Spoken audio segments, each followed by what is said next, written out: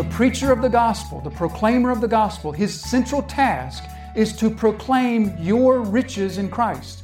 In Christ Jesus, you are indescribably spiritually wealthy.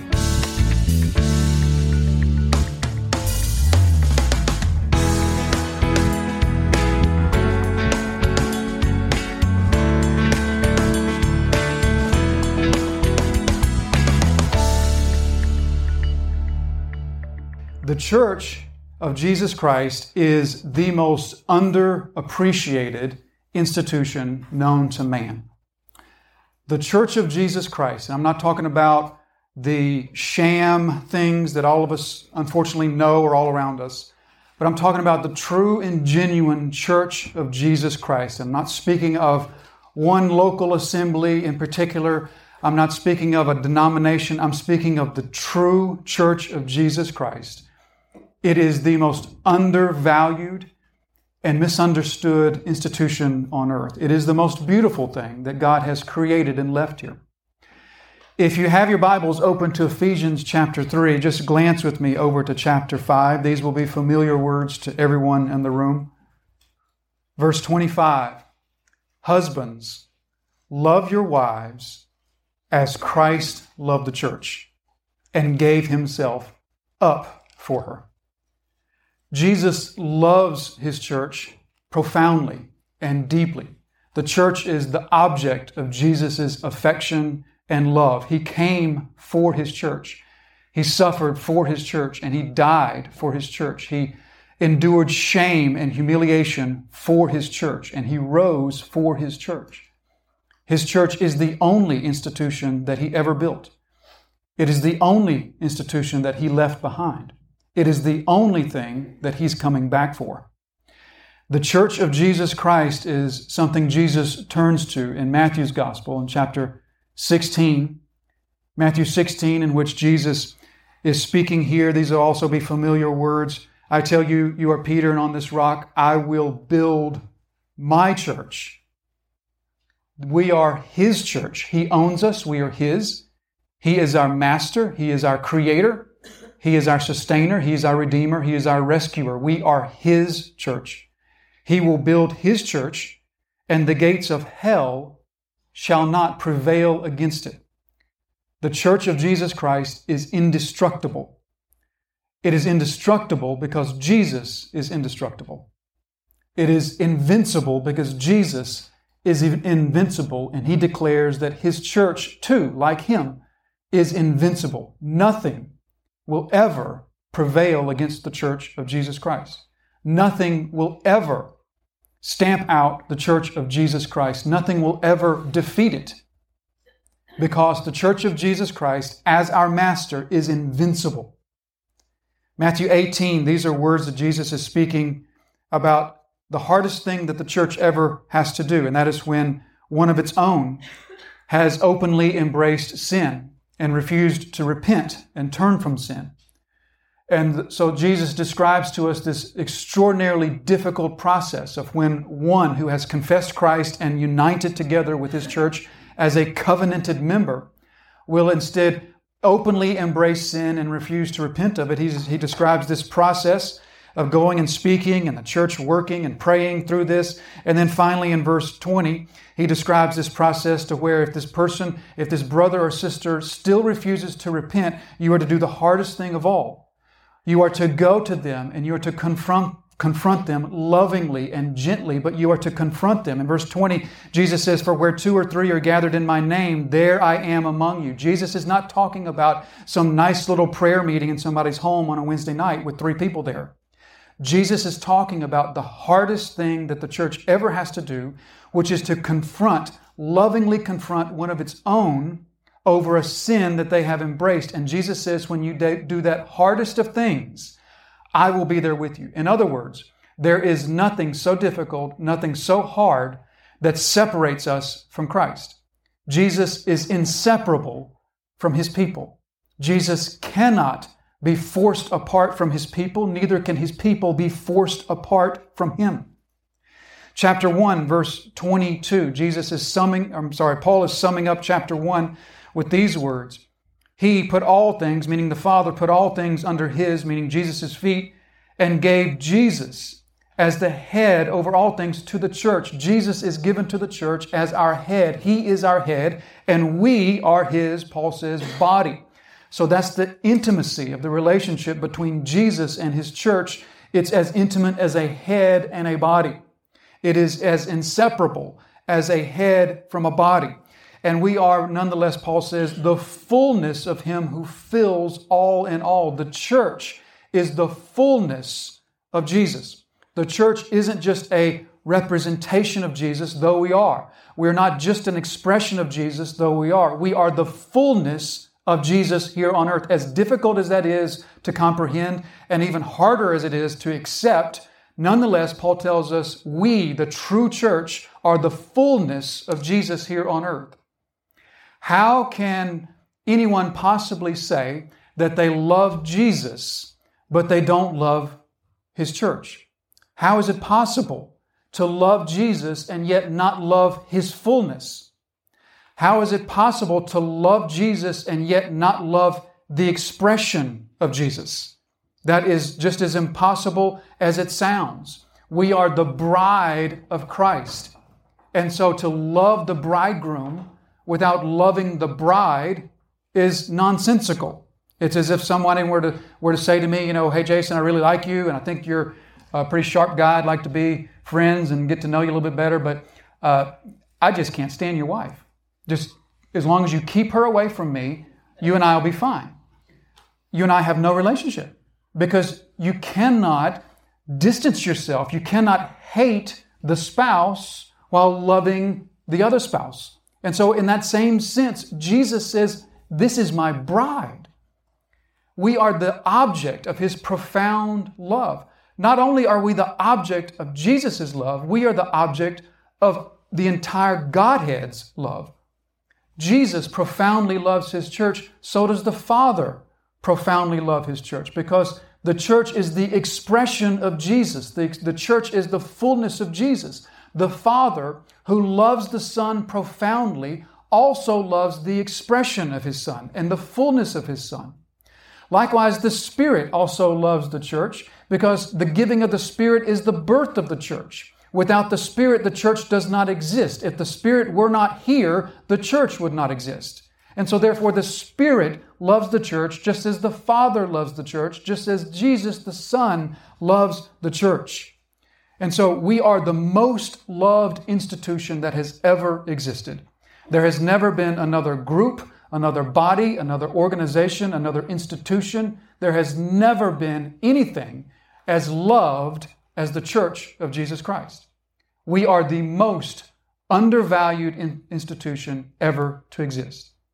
And so Paul is in this section in which he's telling us about this thing called the church, the institution, the nature, the character of the church. And he wants the Ephesians, just like he wants us, to understand what the church is. Because he's about to tell us, beginning from chapter 4, he's about to tell us how we are to act. And so before he begins telling us how we're to act, he wants to tell us who we are. Because our identity, our embracing, our understanding of who we are has direct correlation with how we act. Has anybody ever said to you, we don't act like that? Maybe a parent, when you saw some deviant behavior or something, or when you yourself experimented with some sort of deviant behavior. Has anybody ever had a parent say to you, we don't act that way? In the same way, our identity as the church informs how we are to act and how we are to behave. And so Paul is first taking these 3 chapters to tell us deeply about who we are, what is the church, before he begins to then turn to the subject of how is the church to behave. And so this section here in which Paul is speaking about the church, we now come to verse 7. And let's just begin by reading verses 7 through verse 13, and then we will dive into verse 7. Of this gospel I was made a minister according to the gift of God's grace, which was given me by the working of His power. To me, though I am the very least of all the saints, this grace was given to preach to the Gentiles the unsearchable riches of Christ, and to bring to light for everyone what is the plan of the mystery hidden for ages in God, who created all things, so that through the church the manifold wisdom of God might now be made known to the rulers and authorities in the heavenly places. This was according to the eternal purpose that He has realized in Christ Jesus our Lord, in whom we have boldness and access with confidence through our faith in Him. So I ask you not to lose heart over what I am suffering for you, which is your glory. So just picking up here in verse 7, Paul says, of this gospel I was made minister to the gift of God's grace, which was given me by the working of His power, to me, though I am the very least of all the saints. So once again, we see Paul's emphasis on his lowliness, his humility. Paul wants to insist that God has done just an incredible thing to even choose him to be one to not even be a child of God, but to be one who takes this gospel to these Gentiles. So he says twice here, to me this was given. In the beginning of verse 8, to me. And that's fronted there at the beginning of verse 8 to put emphasis there as though Paul is saying, can you believe me of all people? Me, I'm the one, the least of all the saints, the least of the apostles, to be chosen with this glorious task of taking the gospel to this Gentile world. So this is once again God's pattern of using the least likely, the most unlikely of human candidates to do His work for Him. When God, for example, needs someone to go and speak to the most powerful man on the planet, Pharaoh, He chooses someone with a speech impediment to go speak to the most powerful man on the planet. Or when God needs a king for His earthly people, He chooses the youngest and the least of all the sons of Jesse. That's just God's pattern throughout His Word, is to always choose the least likely, the least capable from a human standpoint. So Paul says, to me, I'm the one that has been chosen. I am the one chosen to take the gospel to the Gentiles, and I was the one who most hated the Gentiles. I was the one the Gentiles most feared and were most suspicious of, and now God has made the one that they were the most suspicious of to be the one to take them this message of peace and reconciliation.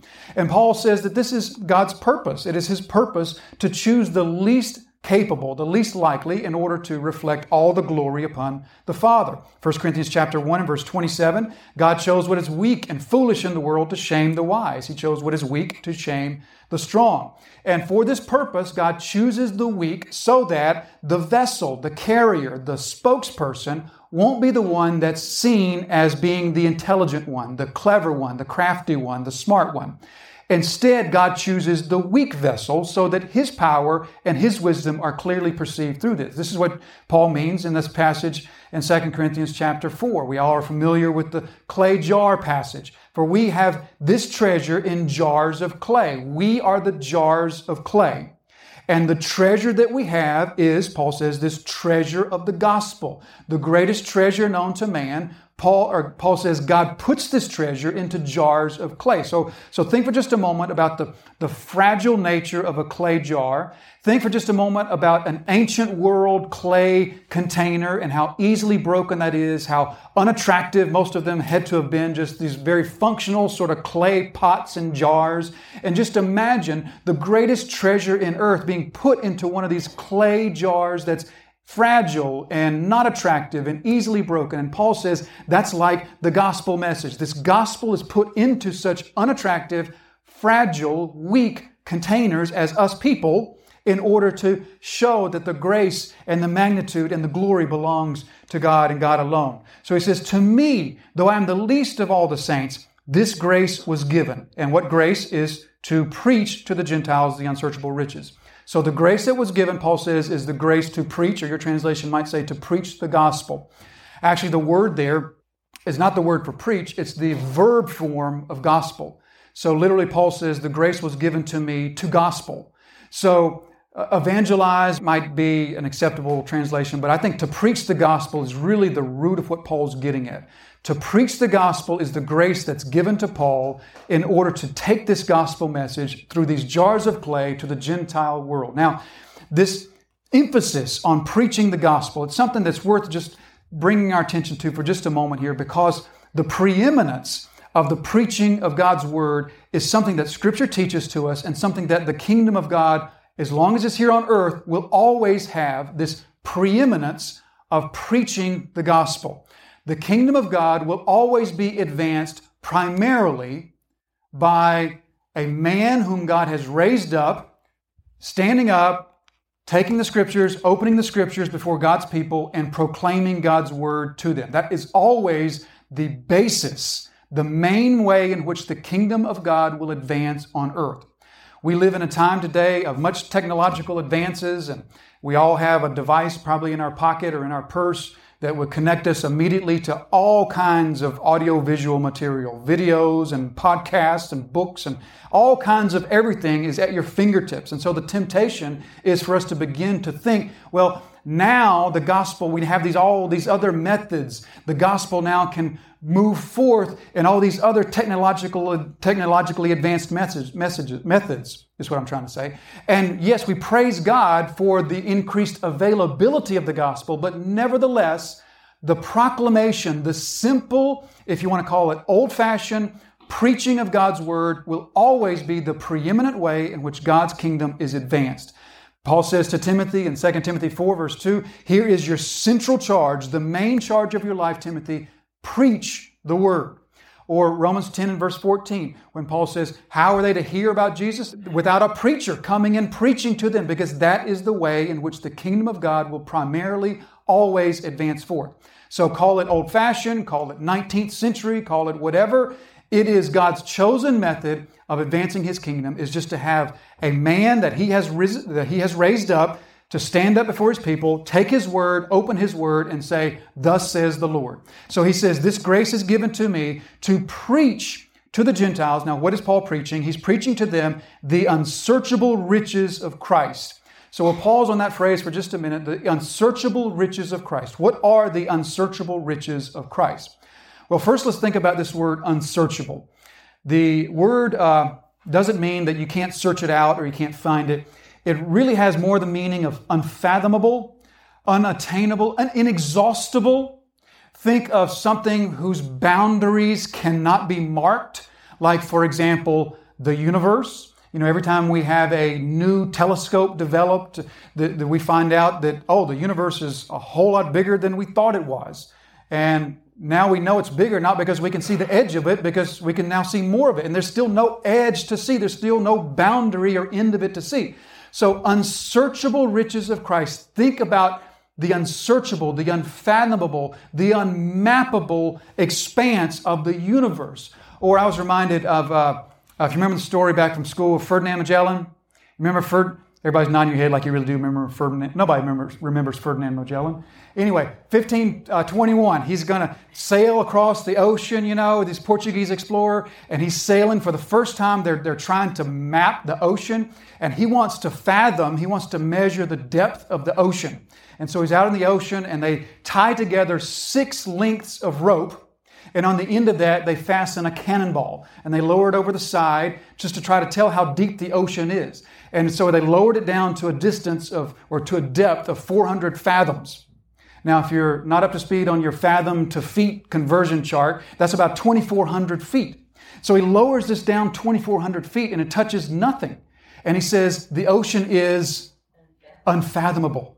It has no bottom. We cannot reach the bottom. It's just far too deep. Now, what he didn't know was that in that particular place, to reach the bottom would have taken about 50 lengths of rope, because the ocean at that point was almost 4 miles deep, which wasn't even the deepest part of the ocean, which is over 5 miles deep.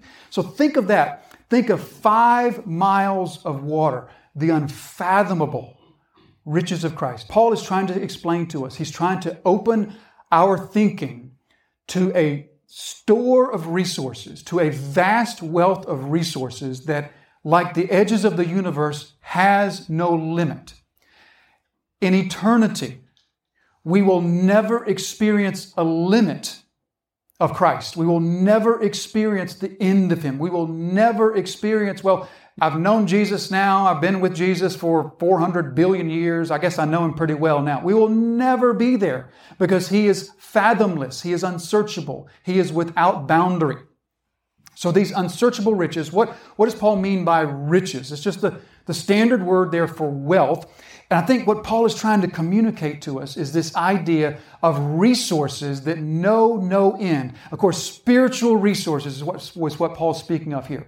Just like he began the letter from chapter 1, verses 3 and 4, blessed be the God and Father of our Lord Jesus Christ, who has blessed us in Christ with every spiritual blessing in the heavenly places. So every blessing is ours. Every privilege is ours. We are indescribably wealthy in Christ. Our spiritual wealth knows no limit in Christ. There's no word to describe the wealth of spiritual blessings and privileges that are ours in Christ. This is what Paul has been attempting to explain to us for now almost 3 chapters, is that the spiritual privileges and blessings that are yours in Christ, they know no limit. They cannot be expressed in words. They are unsearchable. This is the primary task of the preacher of God's Word, to open God's Word, to show to God's people not what you should do and what you shouldn't do, not how you sinned this past week, not how you're not living up in this way, not what you should be doing, and not how the world is sinning.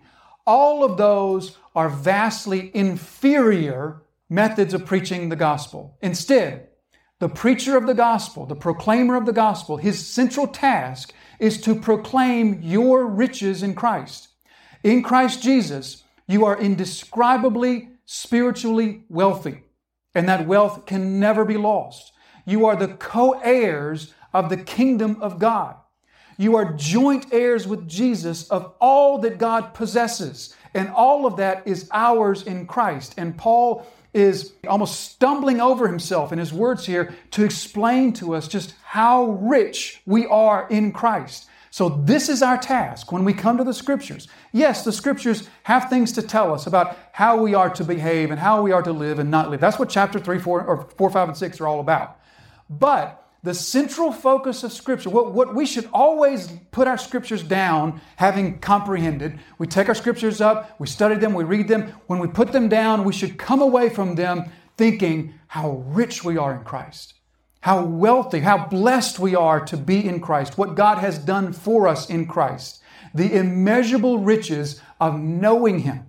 And so this is what Paul says, this is the grace given to me to preach to the Gentiles the unsearchable riches of Christ. Verse 9, and to bring to light, that just word means to come to an understanding, to cause to understand, to bring to a light for everyone. So everyone is in the dark outside of the Scriptures. And outside of the work of the Holy Spirit, everyone is in the dark. There's not somebody somewhere in the corner of the world that's been sitting on a mountain in the yoga position for 3 months and he is not in the dark. Nobody exists like that. Everyone outside of the Scriptures and outside of the work of the Holy Spirit, everyone is in the dark. And so Paul says, my task is to preach the unsearchable riches of Christ so as to bring to light. So think of a dark room. Our power went out Friday night, and cloudy night, no power. That's a dark. So think of a dark house, a dark room, and how nothing can be seen, nothing can be perceived. And then the light comes, and then you can then see. So this is what Paul's saying, to bring to light, to bring to understanding for who? For everyone.